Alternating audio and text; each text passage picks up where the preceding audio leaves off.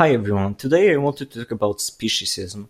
It's a really interesting concept. It's obviously based on racism, but there's a small difference between them. Racism is discrimination amongst humans. So we, humans, discriminating others because of race or some cultural differences. Speciesism is discriminating other species, other animals, because of differences between us and them.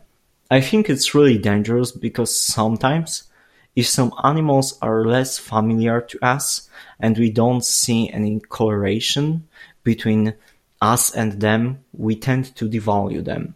But it got my attention because I never thought of this like that. I never thought of this in context of racism.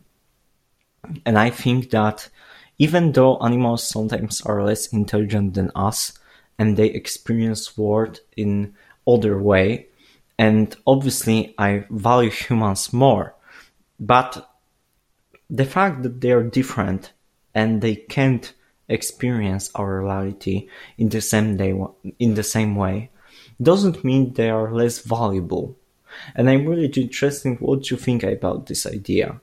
Does speciesism make sense? Is this too strong word for this situation?